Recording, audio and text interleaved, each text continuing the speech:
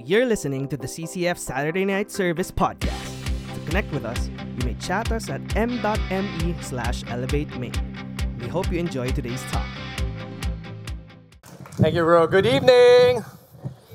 Can you look at the person beside you right now and say, good evening, respond well. Go.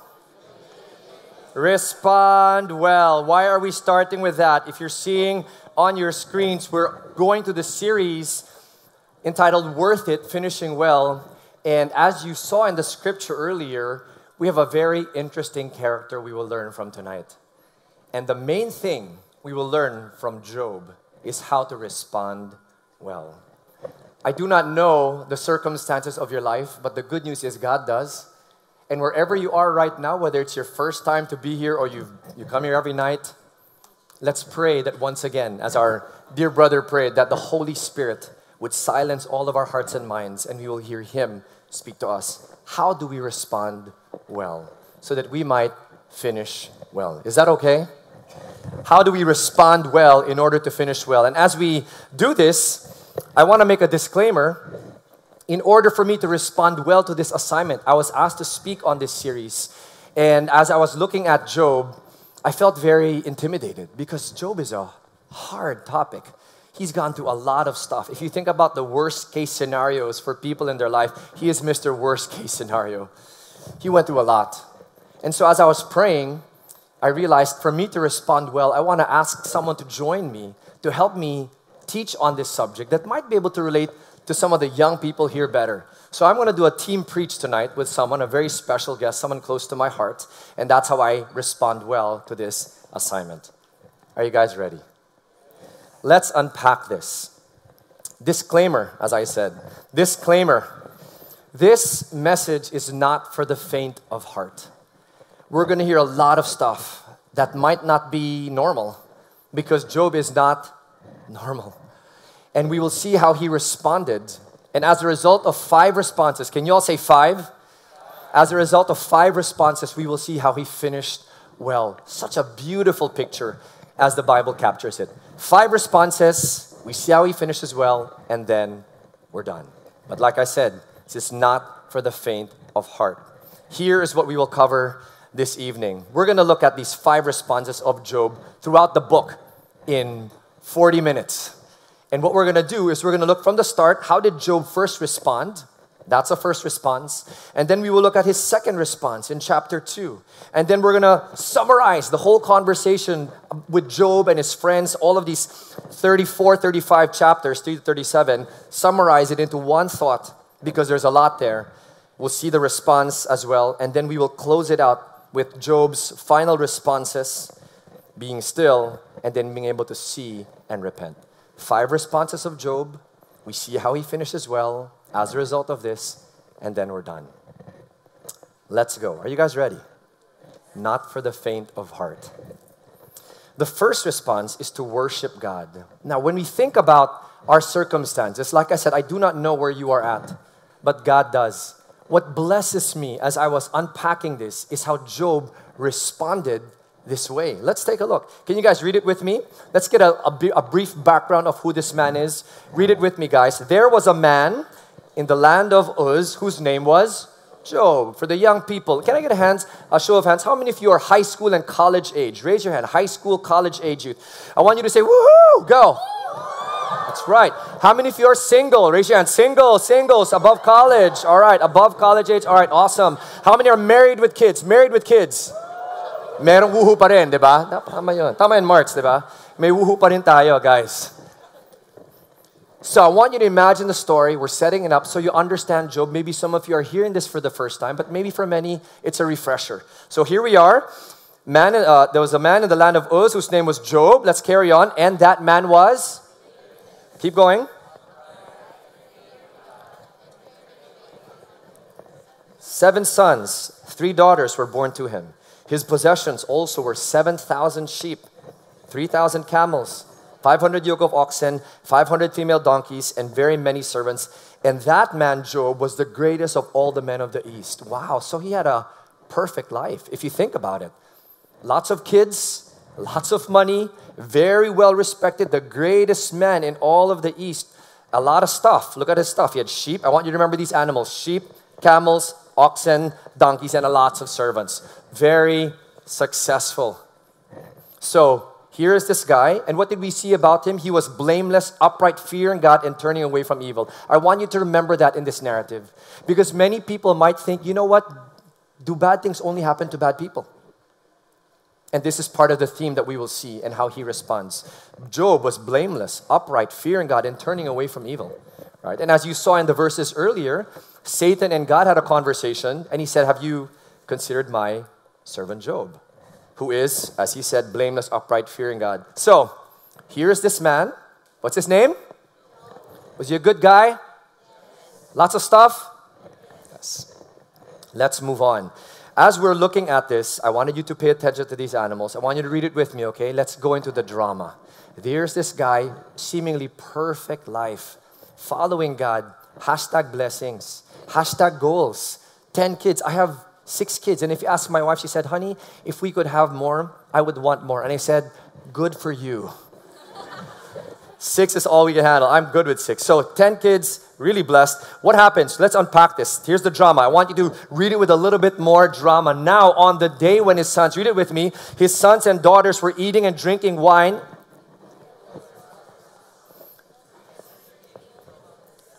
Boss, the oxen were plowing and the donkeys feeding beside them. And the Sabaeans attacked and took them. They also slew the servants with the edge of the sword, and I alone have escaped to tell you. So no more ox, no more donkeys, servants. And then, while he was still speaking, let's go guys, another also came and said, the fire of God fell from heaven and burned up the sheep and the servants and consumed them, and I alone have escaped to tell you.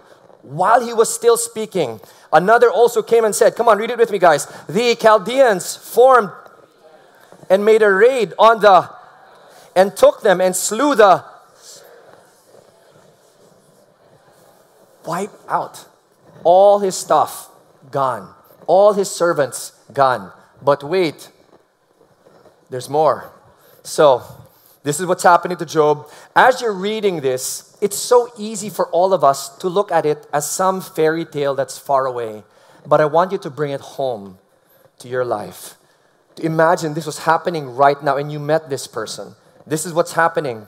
He wasn't doing anything wrong that the Bible tells us. In fact, he was following God, blameless, upright, all this stuff. And suddenly, all the stuff is gone.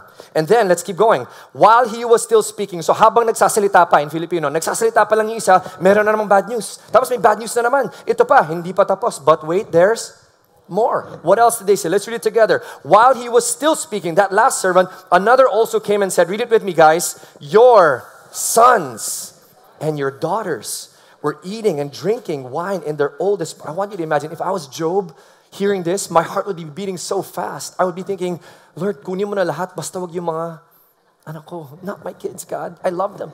If you read chapter 1, you see how much he loved them. He would pray for them. He would offer sacrifices so that God would say, hey, if they did anything wrong, I'll make it right, God. He loved them so much. They would celebrate so much, so often. So he's hearing this. As he's hearing this, your sons and your daughters, I'm thinking, if I'm Job, no.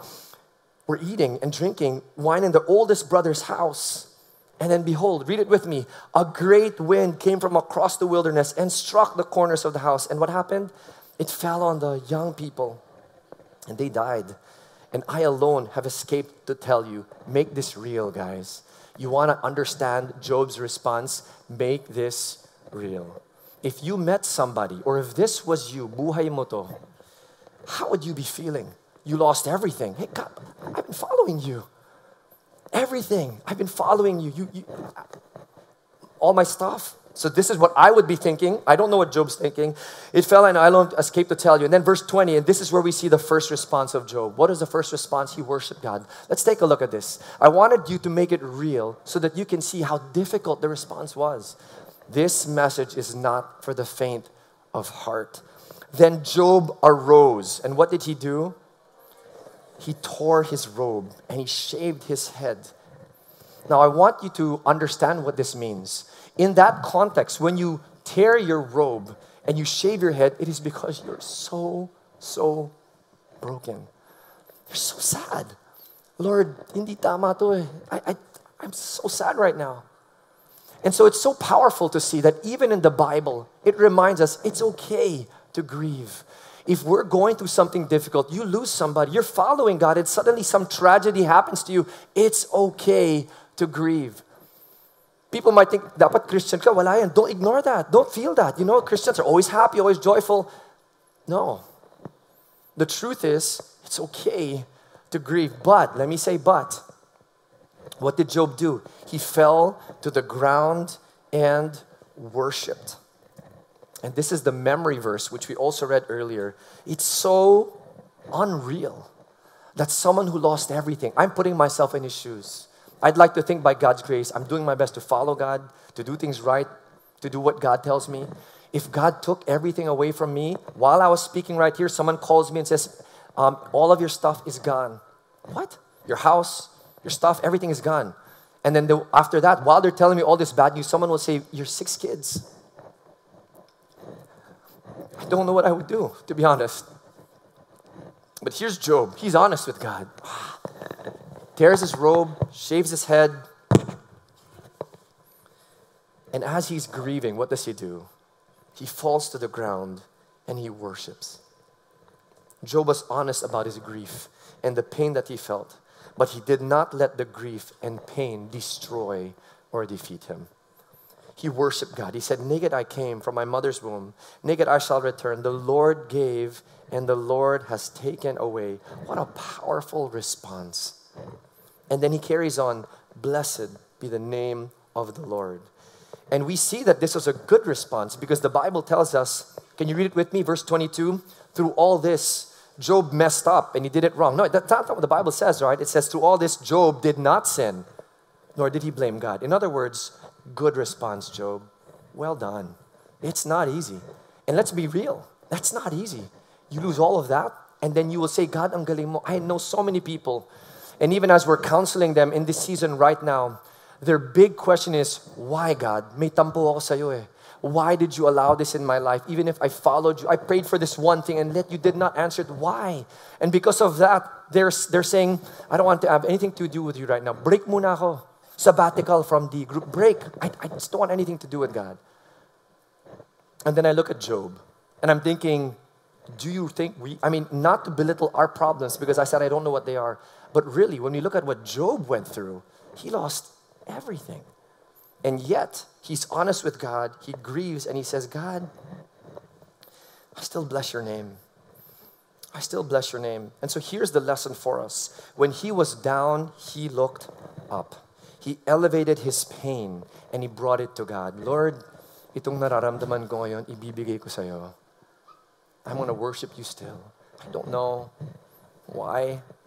I'm looking for answers, but the first thing I will do is I will give it to you. I will worship you. I will bless you. Naked I came from my mother's womb. Naked I return. Lord, you took, but you gave. I bless your name. I love what Chuck Swindoll says about this. He says, it's not a mark of spirituality to pretend to feel no pain. The proper response to loss for a Christian is not the absence of sorrow, but it's the absence of hopeless sorrow. Lord, I feel horrible right now, but I still look to you. I will bless you. I will worship you. He did not give up hope, like I was saying. Some of the people I know, and that response led these people I know into dangerous downward spirals of all sorts of sin and just ugly choices in their life. And it is because of that. The response was not to say, I'm grieving, but there is hope. It is, I'm grieving and I don't know where to go. I don't even want to have anything to do with God. To make this more real, for my situation, I was praying. I said, Lord, how do I make this real for everybody today? My wife, Joy, many of you may have known her story. When she was 15, there were 7 men who went into their home and raped my wife, Joy. And as a result of all that, their family grieved deeply. My wife, when I remember the story, that night her mom just lay in the bed with her and they said nothing and just cried the whole night. Because what can you do? 15-year-old daughter, loved God, followed God, never kissed a boy, was pure. And that happened to her. Tragic circumstance. What blesses me, and this is not to put my wife and her response on a pedestal. It is to point all of us to the fact that there is a godly response in the midst of tragedy so that God gets the glory. Are you with me? So what touched me when I first heard this, and I did not know the story. I had been married to my wife a number of years. She shared it in one of these gatherings where they invited her to share. And I started crying like a baby when I heard it. That Sunday, right after the incident, they as a family chose to worship God.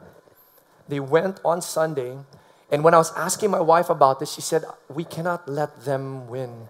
We cannot let the devil and his deeds win. So we must let God win. We must worship Him still. And so they went on Sunday, and as she was worshiping God, the song was, we will march on with hearts courageous unto you. So powerful. If I remember the song, it goes something like this. We're marching on with hearts courageous. And I can't remember the rest of the verse. I'm sorry, guys. I'm very bad with words. But that was so powerful when I heard it. And I said, you know what? I will share this to you guys so that you might see that even close to home, it is real. I've seen this. It is not an easy response, but it is possible. We grieve, but we do not stop there. There is hope. And so we worship God and we bless Him, even in the midst of our suffering and trial. My wife did not know what would happen. They did not know what happened to all the perpetrators, and yet they did that. Job, right now, he doesn't have an answer. There's no relief right now. Hindi yung, okay lang yan, magkakaroon ka. He did not know the conversation the devil and Satan had, the devil and God had. He's completely oblivious.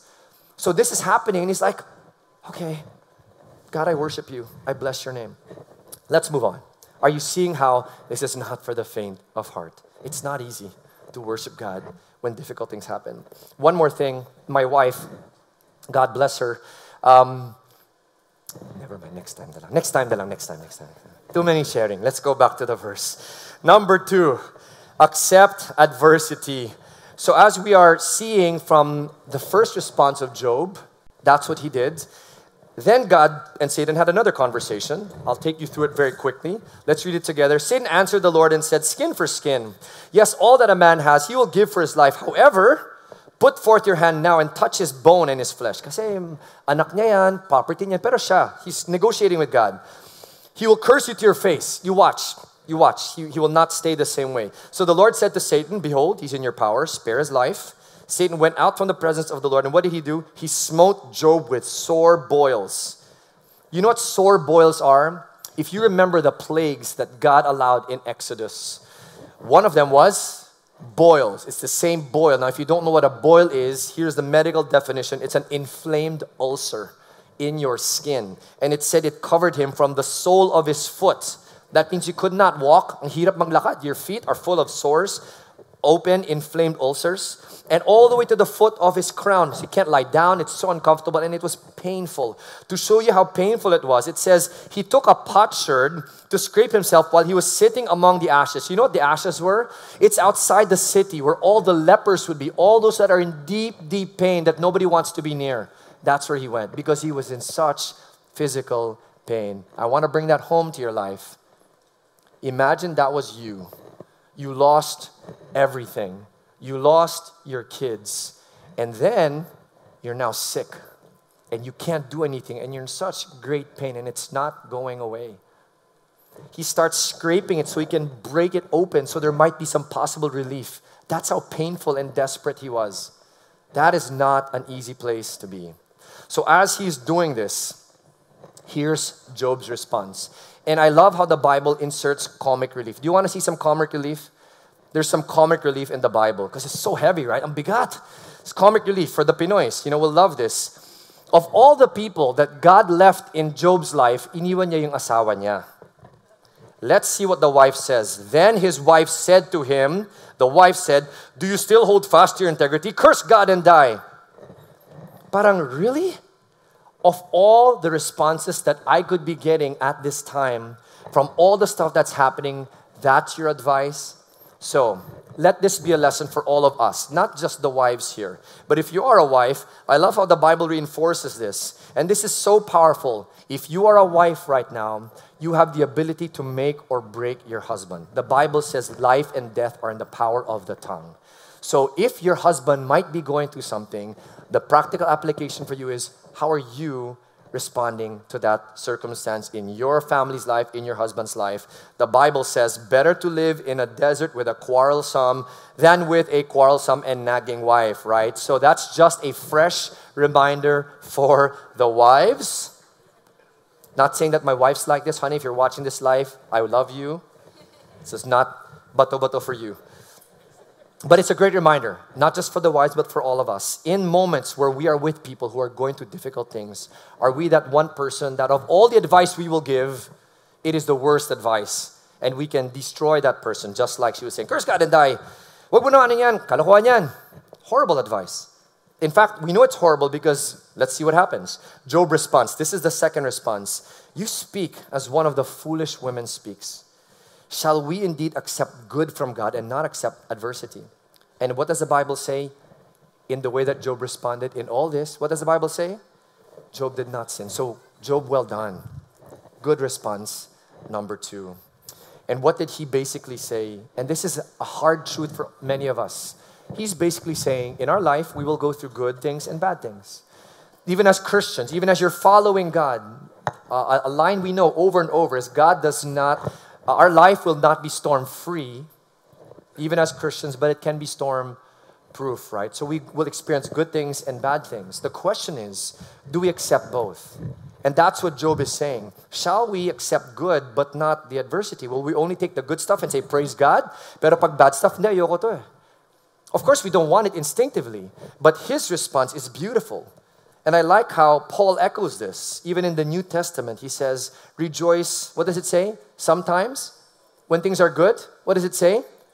Always. And he says, pray without ceasing in everything. Does it say in some things when it's good for you, then you give thanks? Is that what the Bible is saying? It says in everything give thanks. Again, these are hard truths. And it's very hard for me to say this to you guys. But the good thing is that it's not my words, it's God's words, and I'm just a messenger to all of you. And I pray that however this lands, your hearts will be ready to hear it. Because God wants to speak to you. And this microphone of mine that's, moving. Special mic. In everything give thanks, the Bible tells us. So, accept good and accept adversity.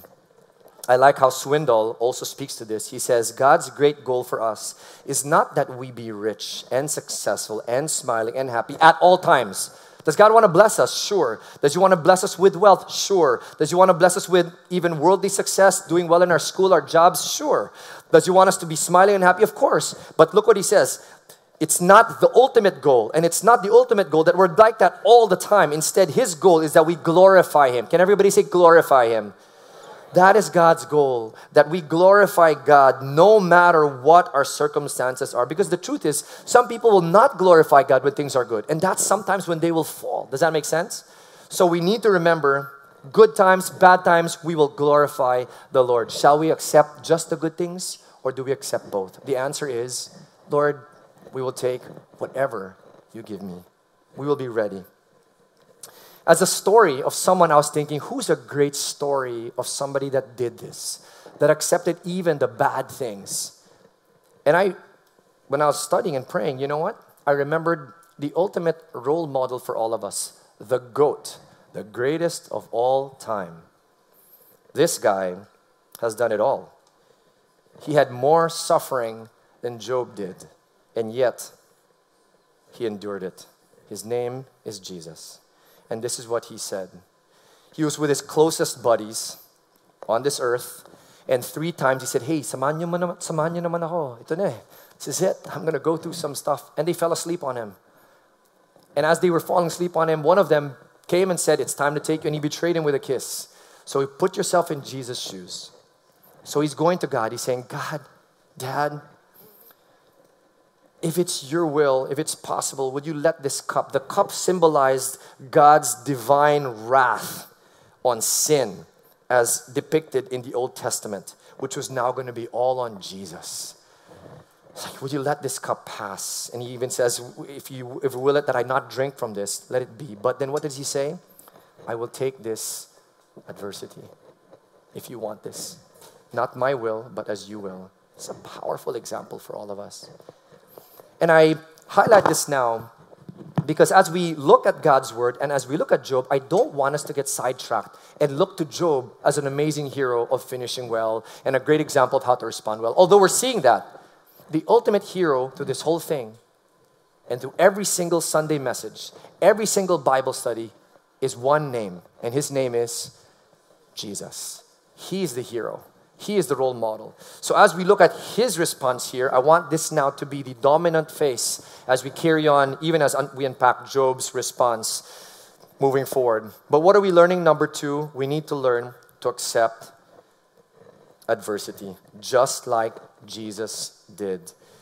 I love the picture even. Here is Job, who is God's servant, and he's taken the suffering, very much like Jesus, the portrayed suffering servant. So once again, there's this parallel to the picture of Jesus, because God would not put the picture of Job so that we worship Job and we idolize him and role model him, but instead we want to look at Jesus. He is the centerpiece of this whole thing, the whole Bible, our whole life even. So Jesus came to God with open hands.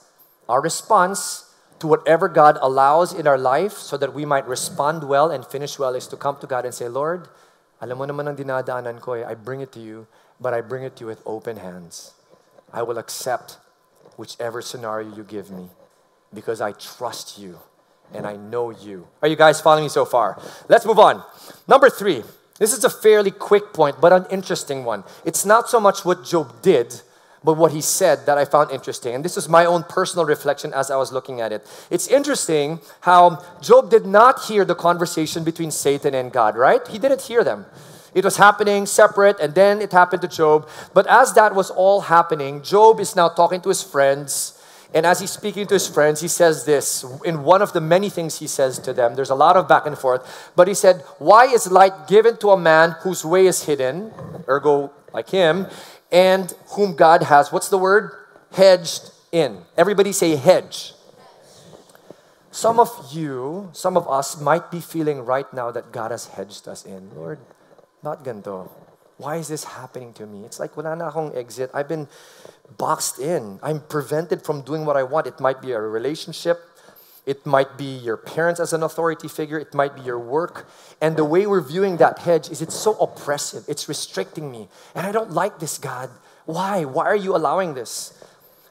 But when we look at God's conversation with Satan, it's interesting. When he talks to Satan, look at this. And Job does not know this. In chapter 1, in Satan's conversation with God, he says, have you not made, what's the word? A hedge about Job. In other words, he's saying, boss, ang daya naman binabantayan mo yan nakabakod siya kaya walang mangyaring masama sa kanya. In other words, we need to look at our life's circumstances and then reframe it. Could it be that what we feel is a restrictive, preventive hedge is actually God's way of protecting us and saying, I am actually protecting you with that hedge. Your parents, your authority, your work, the circumstance that might not seem good is actually a hedge. So, here is the question for all of us as we breeze through this principle really quick. Look at your circumstances right now. And could it be that you're looking at something that is like a prison for you, but really it is God's protection for you? We need to reframe our hedge. I like what Billy Graham says about this. He says the will of God will not take us where the grace of God cannot sustain us. Isn't that so beautiful? So, if you will allow that, and that is what you see as a hedge, He will give you grace to say, I can get through this because God has allowed it. Assuming, and we need to make this very clear, assuming that just like Job, you have been following God and then tragedy, adversity, challenge happens. If you are not following God right now, or you do not have a relationship with Him right now, all bets are off. Many of these things will not apply because when you are not in God's protection, you are not following His will, you do not have a relationship with Him, then anything can happen. So adversity, trials, challenges can be natural consequences of our sinful choices. Does that make sense? But if you are following God, this then applies. You have a hedge of protection. So if He allows it, what does Billy Graham say? God will not take us where the grace of God cannot sustain us. And that's what we heard even from the Psalms earlier that our brother was exhorting us with during worship. Are you with me? At this point, I'm going to call in my team preach partner, someone very close to my heart. and someone who I've been blessed recently to see how he understands God's word, and he's been able to share it even to me and our family and other gatherings. And I said, son, why don't you come and preach with me? It would be a great privilege because I think there's something you can say. Let's welcome my son, Elijah.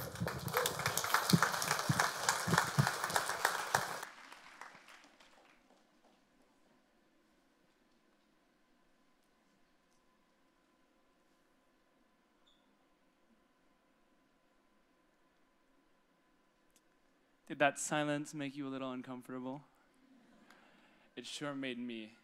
And I think this is why this topic speaks so much to me, and there's so much I can improve in here. Because a lot of times, stillness scares us. It makes us uncomfortable.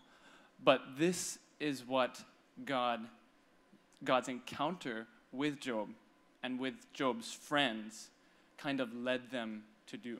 The immediate response was to be still. This is after all the conversations back and forth between Job and his friends. They're talking about Job's suffering. And then God comes. Finally, God answers Job. He comes in the whirlwind, and he asks Job all these questions. And let's see how they respond. So first, there's the dialogue between Job and his friends, right? You have Eliphaz, his first friends, and he says, remember now, whoever perished, being innocent, or where were the upright destroyed? Eliphaz, Job's friend, doesn't seem to believe that bad things can happen to good people. And that might be a lot of us, right? We think, oh, I'm a good person. Could bad things ever happen to me? And maybe when we're counseling our friends, for us young people also, and we're talking to them, maybe our tendency is to judge them and say, oh, if this bad thing is happening to you, then maybe you're doing something bad as well. And this was Eliphaz's faulty view. When Job responded to his friend, he said, look, bro, I've heard many such things. You guys are sorry comforters. Basically what he was saying was, if you guys had just been silent, it would have been your wisdom. And he actually says that in the verse. Sorry comforters are you all. In the ESV it says, miserable comforters. Like, is that the kind of comforter you want to be to your friend? That sure isn't how I want to be seen. But that can happen when we jump to conclusions and we're not silent. This is how God responds to these friends. It came about after the Lord had spoken these words to Job, that the Lord said to Eliphaz the Temanite, my wrath is kindled against you and against your two friends, because you have not spoken of me what is right, as my servant Job has. So sometimes when we jump to conclusions and we give advice like this, and we're not just silent, right? Because Job's friends, at first, for about 7 days, they were really silent. They were just sitting there with him and grieving with him. And that was good. But as soon as they opened their mouth and started to presume things about Job and about God, things went really nasty. And as for us as counselors, that should be a humbling reminder. I want to give the answers. Me, when I see my friends, they're hurting, and I feel like, oh, there's something that you're doing wrong here. I need to give you advice, because I love to give answers. I love to counsel. But the reality is, I can't always give the answers. I don't understand the character of God fully. I don't understand the Bible fully.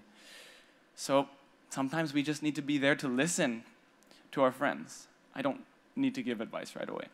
That's one application from the silence that God gives to Job's friends. I really like this verse too, because I asked one of my friends in college. He's a really wise guy. He's really socially mature and socially aware. And I asked him, bro, why are you so socially aware all the time? How come you always seem to be put together? And he said, my secret? My secret is I just stay quiet. And this verse speaks to that. Proverbs 17, verse 28. Even a fool, when he keeps silent, is considered wise. When he closes his lips, he's considered prudent.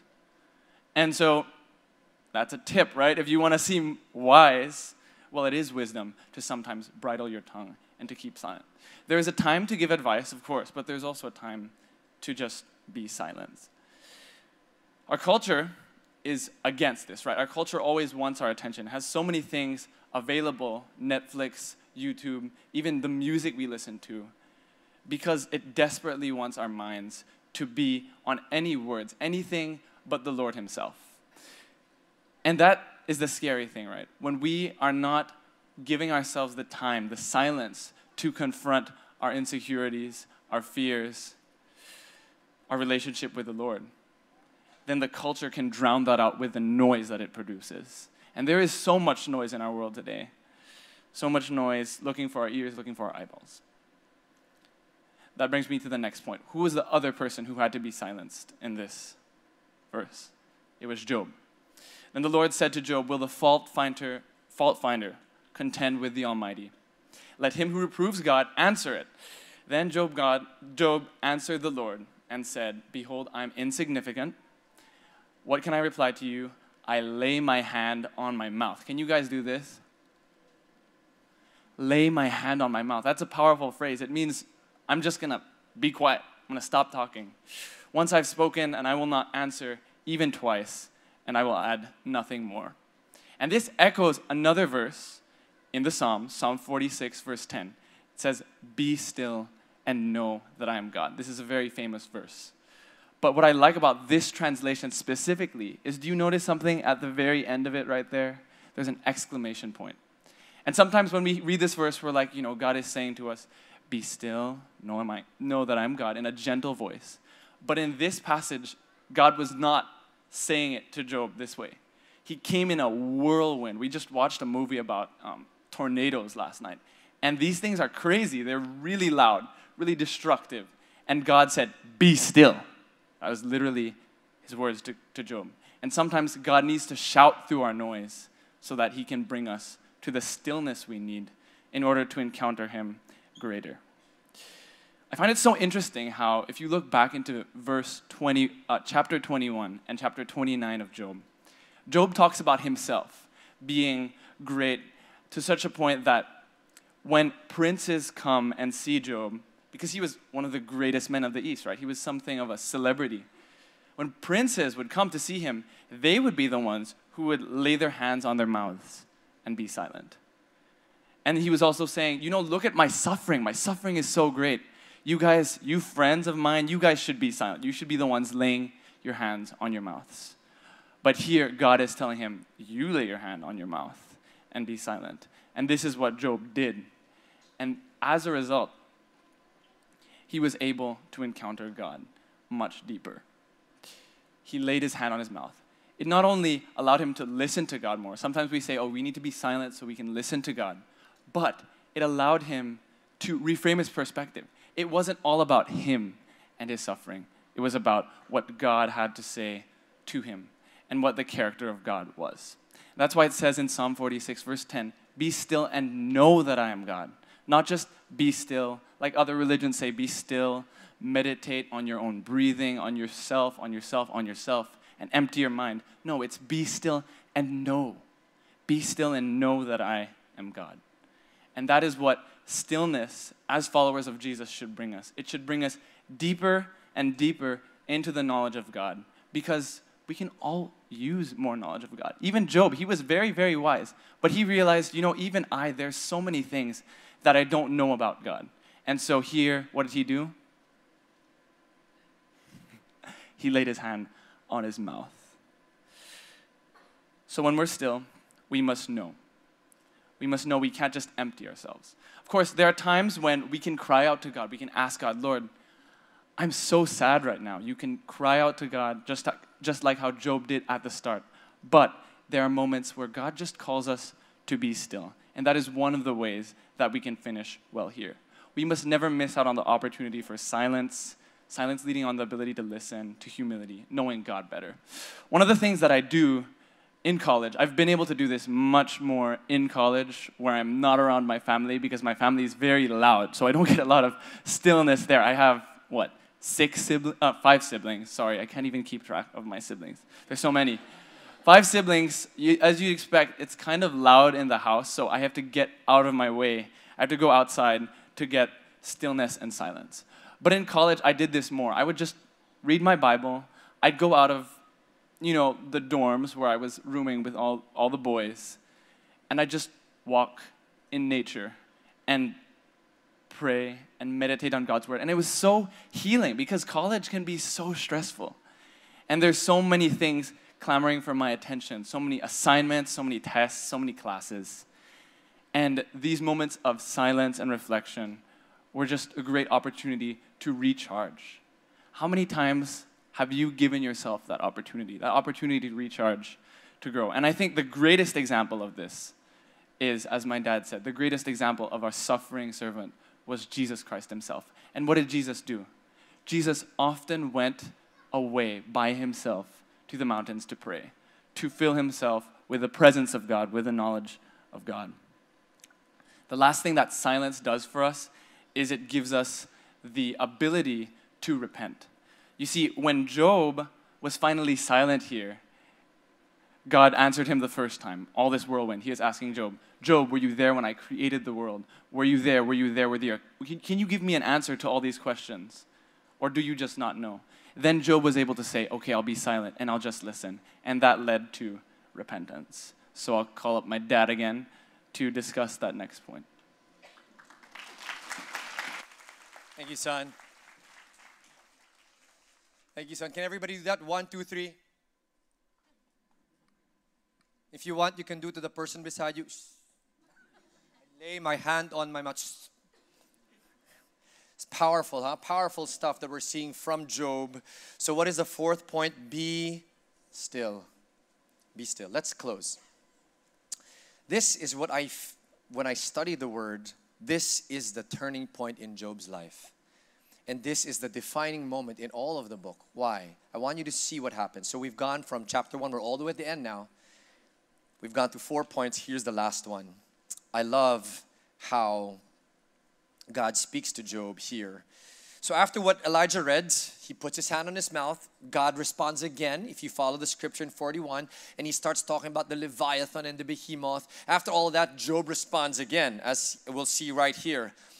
Then Job answered the Lord and said, can you read it with me, everybody? Everyone, SNS, let's go. I know that you can do all things and that no purpose of yours can be thwarted. Who is this that hides counsel without knowledge? Therefore I have declared that which I do not understand, things too wonderful for me, which I did not know. Hear now and I will speak. I will ask you and you instruct me. I have heard of you by the hearing of the ear, but now my eye sees you. Therefore I retract and I repent in dust and ashes. Have you heard this in many different contexts? Hey, I see you. Do you know what that means? I finally see who you are. Not just, I know about you, I've heard about you. It's, hey bro, what's your name? James, can you remove your mask from me right now? Don't be shy. James, I see you. I see you, bro. That's the same picture here. Job knew about God. He was blameless, upright, follow him, right? And you saw this. Now, I want you to catch this powerful, powerful shift. The word the Lord, as it is stated here, is something we need to pay attention to. Why? When it says, then Job answered the Lord, right? And then he says, I see you. Where's that coming from? What is the change that happened to Job? Why he said, I've heard of you by the hearing of the ear, but now my eye sees you. What happened is, when God finally responded after Job and his friends just chatter away from chapter 3 to 37, chatter, and we showed some highlights. Elijah showed some highlights. And God says, shh. And Job says, all right, lay my hand on my mouth. When God finally responds in chapter 38, verse 1, then the Lord answered out of the whirlwind that Elijah talked about. God's name changes. I want you to catch this. From chapter 3 to 37, the whole dialogue of Job and his ranting, trying to understand why the suffering was happening, and all of his friends trying to give perspective also, everybody giving their own wild responses, and many of them erroneous, some good, but many of them erroneous, as God said, right? He silenced even the friends. What's interesting is, in those chapters, the name God is the name El Shaddai in Hebrew, which is God the Almighty, which is a name of God, but it's a distant name. It's detached. Yes, you are powerful, almighty. But when God comes in, catch this, in verse 38, and he says, the Lord answered Job, right? The Bible says. And here in chapter 42, verse 1, it says, then Job answered the Lord. That name is now his real name, Yahweh. The covenant name of God, the personal name. that He wants His people to know Him by. So that shift is what's so powerful in the life of Job. After all the stuff that happened, he finally says, I see you, God. You are a personal God. You are real to me. And as a result of getting to know Him finally, not just studying Him. Many of you, maybe in school, you've studied, you've heard God. Just like Him, I've heard Him. But now that you're seeing this, I pray that you will say, okay, God, masks off everything. I see you. This is who you are. You're personal, God. You know me. You wove me in my mother's womb. You've known me intimately, even before I was born, and all these things that God's word says about you. Can you look at the person beside you right now and say, you are special? God has made each one of us special. And so when we embrace that and we realize, God, okay, you are a personal God. I am special to you. I am unique. Then Job says, now that my eye sees you, you are a personal God, not this distant El Shaddai, or not just that, because He is almighty, but he sees Him personally. What does Job do? He says, okay, God, now that I know you personally, I retract and I repent. As Elijah said, I repent. Shh. I'm sorry. All the stuff I said. This is the fifth response. We see God and we repent. We see God and we repent. And the reason I say this is the defining moment for Job. Do you know what Job's name means? In Hebrew, Job's name means repentant one. So it's such a powerful story for all of us to remember. This man and his story was placed in the Bible, not so much for him, although we're seeing his responses and we will see how he finishes well, but so that we might remember the name Jesus. And how, if we're able to see who God is, what He's done, how He's made it personal, how much He loves us personally, we will see ourselves and say, I repent. I'm sorry, God. I don't know what I'm doing. I don't know what I'm saying. I thought I was a good person. I thought all these things, but I'm not. So thank you for bringing that to me. And now I repent. And I want to now see you and have this relationship with you. Are you guys following the text so far? So, let me close. I love what Tim Keller says. And as a wonderful tribute to this great man of God who recently passed away, I love what he said. And I want you all to frame this. Remember, as Job is saying all of this, he does not know the conversation God has with Satan. He has no relief in sight. He has no answer to the question, Lord, bakit mo ginawa to sa akin? Sinusundan kita eh. Tinanggal mo lahat ng possession. All my possessions are gone. All of my kids are gone. And my health is still, this is my, okay, I'll be quiet, but walang sagot, right? You notice? No answer from God. He did not tell him, this is why you're going through this. He instead showed him who he was. I love what Tim Keller says. He says, Job never saw why he suffered, but he saw God. And that was enough. I see you. Defining moment in the life of Job. This is what Edmund Chan also has to say about it as I wind down and call a dear brother who is for me in many ways a modern day Job. We'll hear a story and we'll wind down. This is what Edmund Chan says. The central theme of the book of Job is not suffering. Rather, the book of Job is about our relationship with God in the midst of human suffering. I want you all to read that with me again right now. The central theme of the book of Job is not suffering. Rather, the book of Job is about our relationship with God in the midst of human suffering. How is your relationship with God, friends? How is it right now? Ask yourself, Lord, kumusta ba tayo? That's the narrative. That's what you need to ask yourself. Let's welcome our dear brother JL, who will come and share a little bit about what God has done. A modern day Job, a dear friend.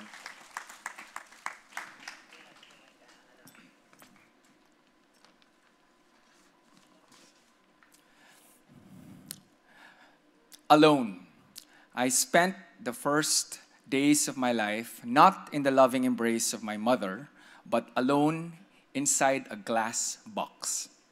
I was an incubator baby, prematurely born at 8 months. They say babies born at 7 months had more chances of survival.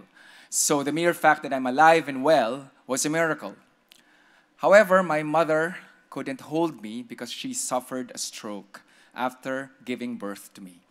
We were a family of 4, my mother, my father, and my only sibling, my big brother, was almost a decade older. Kuya was considered the black sheep. the one who was always in trouble because of his many vices. Whereas I, on the other hand, was the good son, the perennial honor student who obeyed his parents and followed the rules.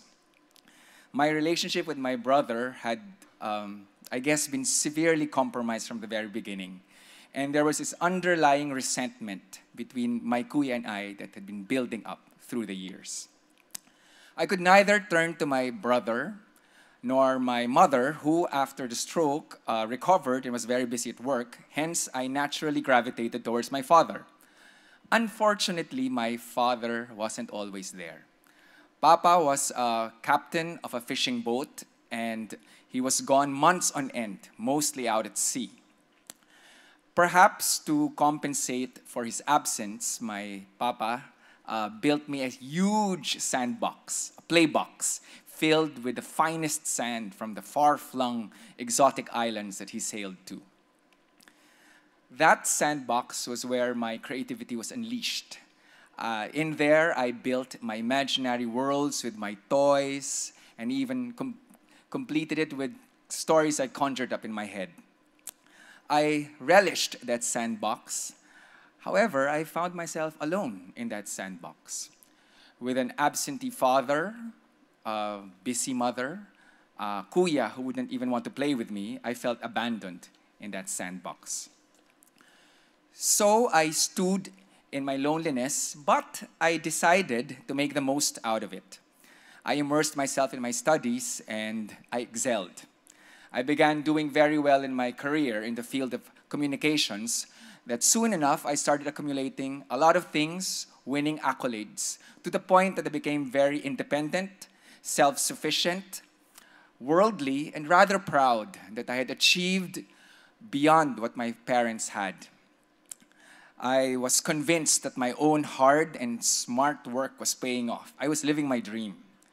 And I even believed in my heart that I deserved it because I was the good son who followed the rules, including the rules of my religion.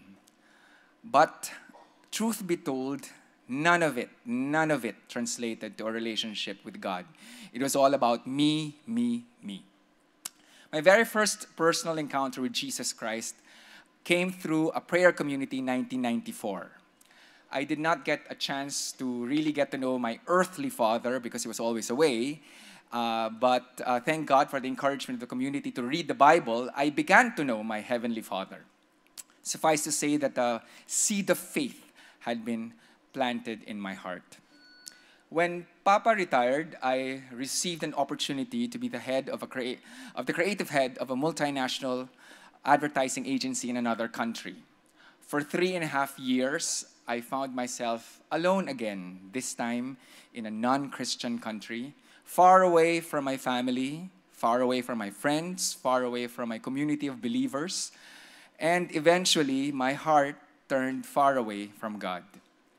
It was during this time that Papa was diagnosed with lung cancer. But the Lord was faithful even if I was not.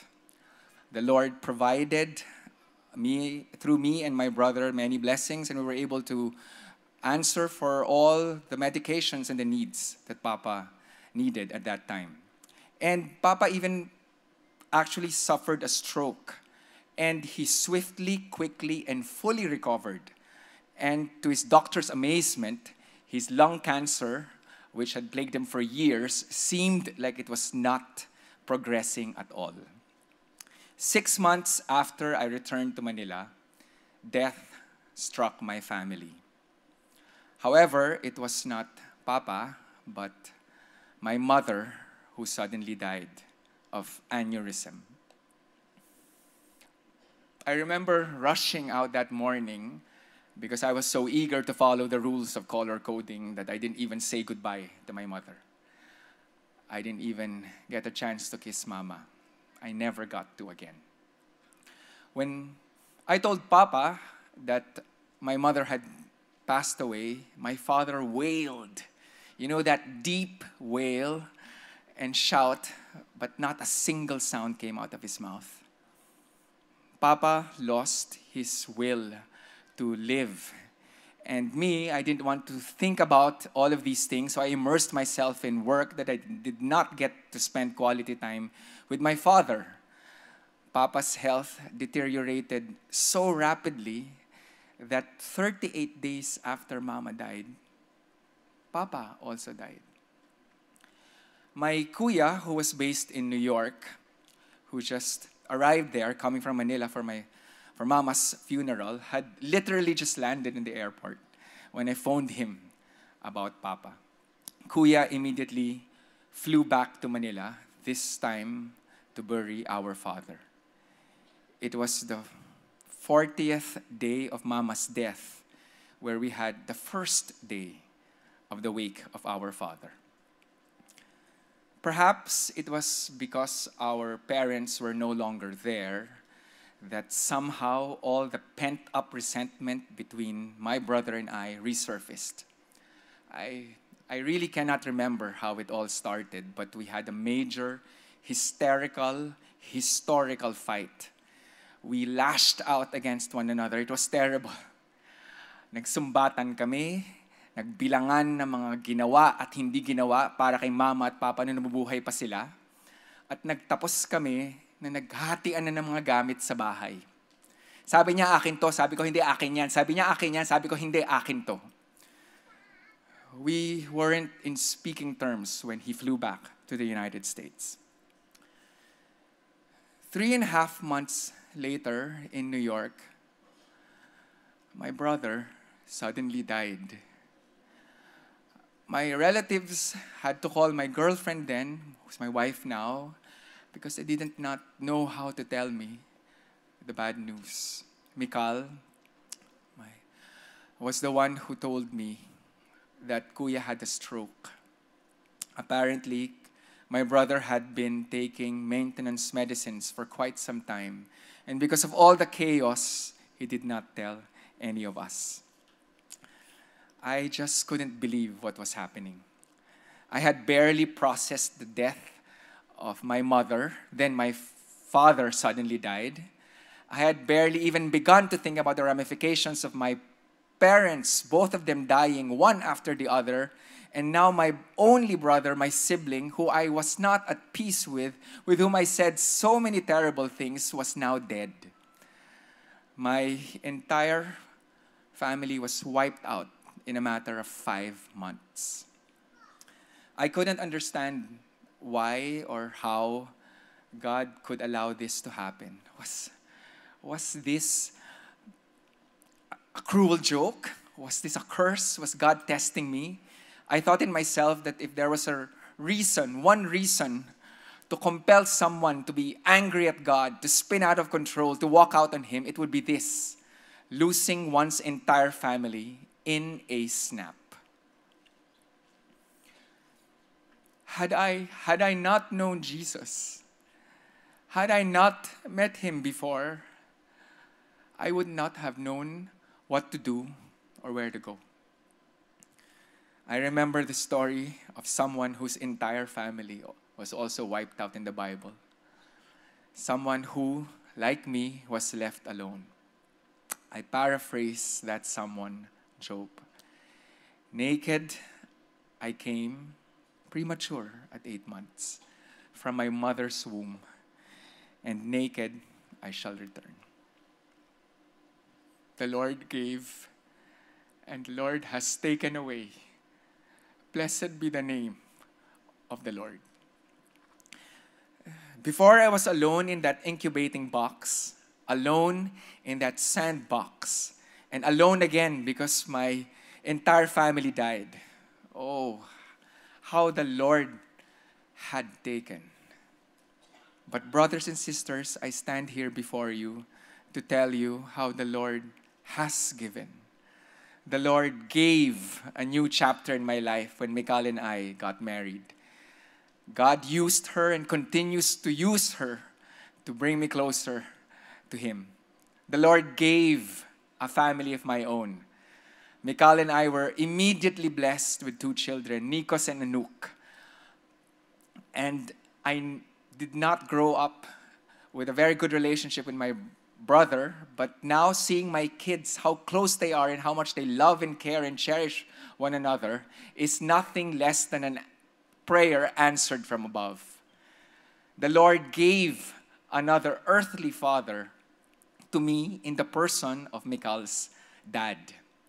Knowing that I had no more parents to take me to the ceremony, my father-in-law, on the day I was going to marry his only daughter, took it upon himself to personally take me to church. In his words, I am not just his son-in-law, I am his son.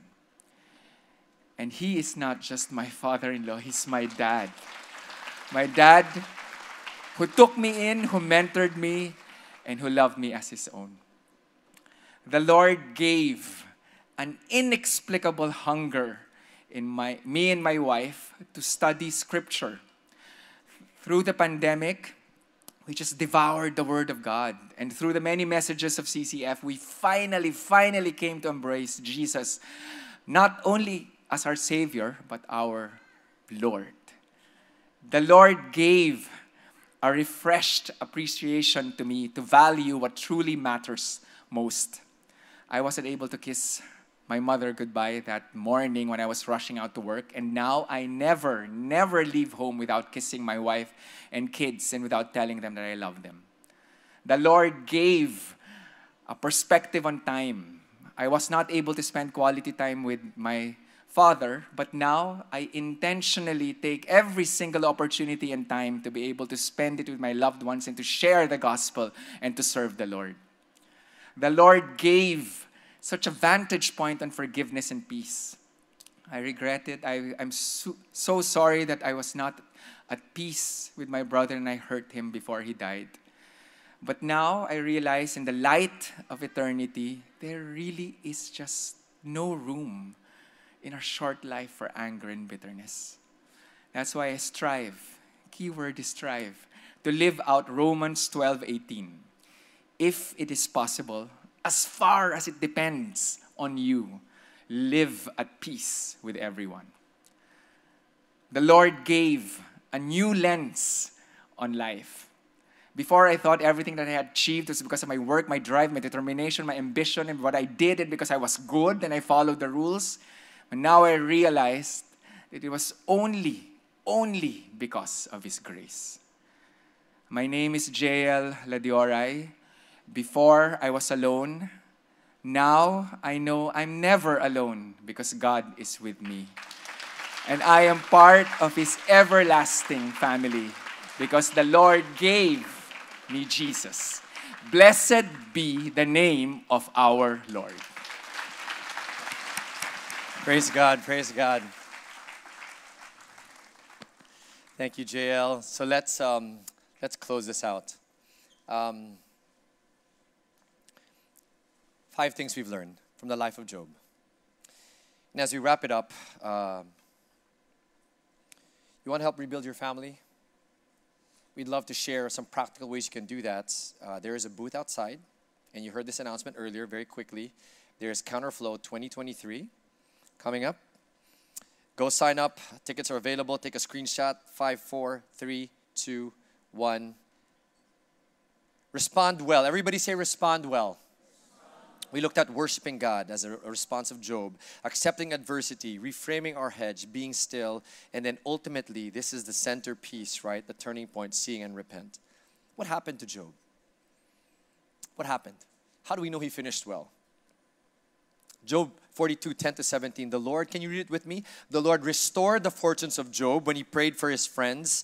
And the Lord increased all that Job had twofold. All his brothers, sisters, and all who had known him before came to him. They ate bread with him in his house. They consoled and comforted him for all the adversities that the Lord had brought on him. And each one gave him, just as Jael said, God gave. Look at this. God restored. Everybody say restored. God increased. Can you say increase?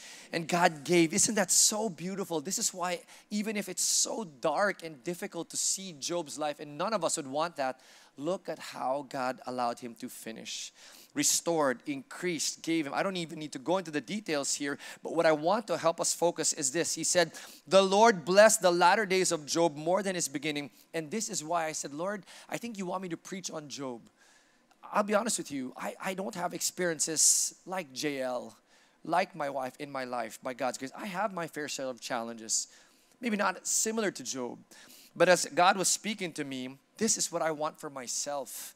I said, Lord, for all of us, may you bless the latter days of our life more than the former. Wouldn't that be great if that became part of our story? And to show you how sweet this season was, God is so intentional. So we had 7 sons and 3 daughters. We do not know the name of any of his other past 10 kids, but for some reason, the Bible added the 3 names. Do you know why? Jemima means daylight. Keziah means sweet smelling.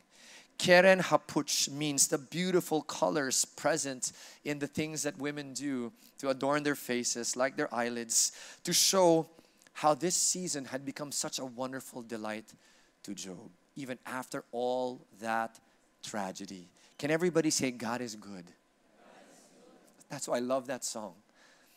The goodness of God. He is such a good God. Even if he allows these things to happen, challenge, adversity in the life of Job, which he did. We saw that. He said, consider my servant Job.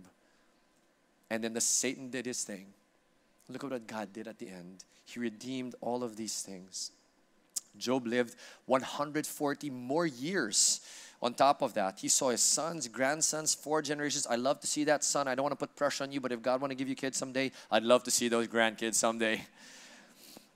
That's what he did. And Job died an old man and full of days. Lisa, I want to close my preaching with you. I'm sorry you went a little bit long, but I want you to hear the heart of God, because this message is about God's message to you and about Jesus. So I want to close with that name, that perspective. It says here, Job died an old man and full of days. You know what this word is in the Hebrew? Full of days is the word shalvaya. Can everybody say shalvaya? Shalvaya is in English being able to be so satisfied with your life in your good old age. How many of us would want to be so satisfied with our life in our good old age when God calls us home? And this is what he says. He says, Job finished well. I want you all to see it because of the way he responded. But ultimately, because of this man, Jesus. This is what Jesus says. He says, you want to have a full life? Shalvaya. There is an enemy. The main enemy we have, his name is Satan, the devil, and he had a conversation with God. His job is to steal, kill, and destroy, which he did to Job. But Jesus says, I have come so that all of us here, every single one of us, Shalvaya, we would have a full life. We get it through Jesus. Not through Job, but through Jesus. So here's my challenge to all of us.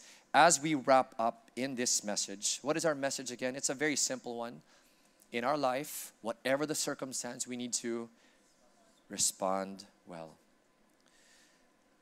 Jesus' suffering gives suffering meaning. His suffering has allowed all of us to finish well. The question is, have you seen God and received Jesus in your life? If not, we cannot respond well. We cannot finish well. But if so, then we have that power in us.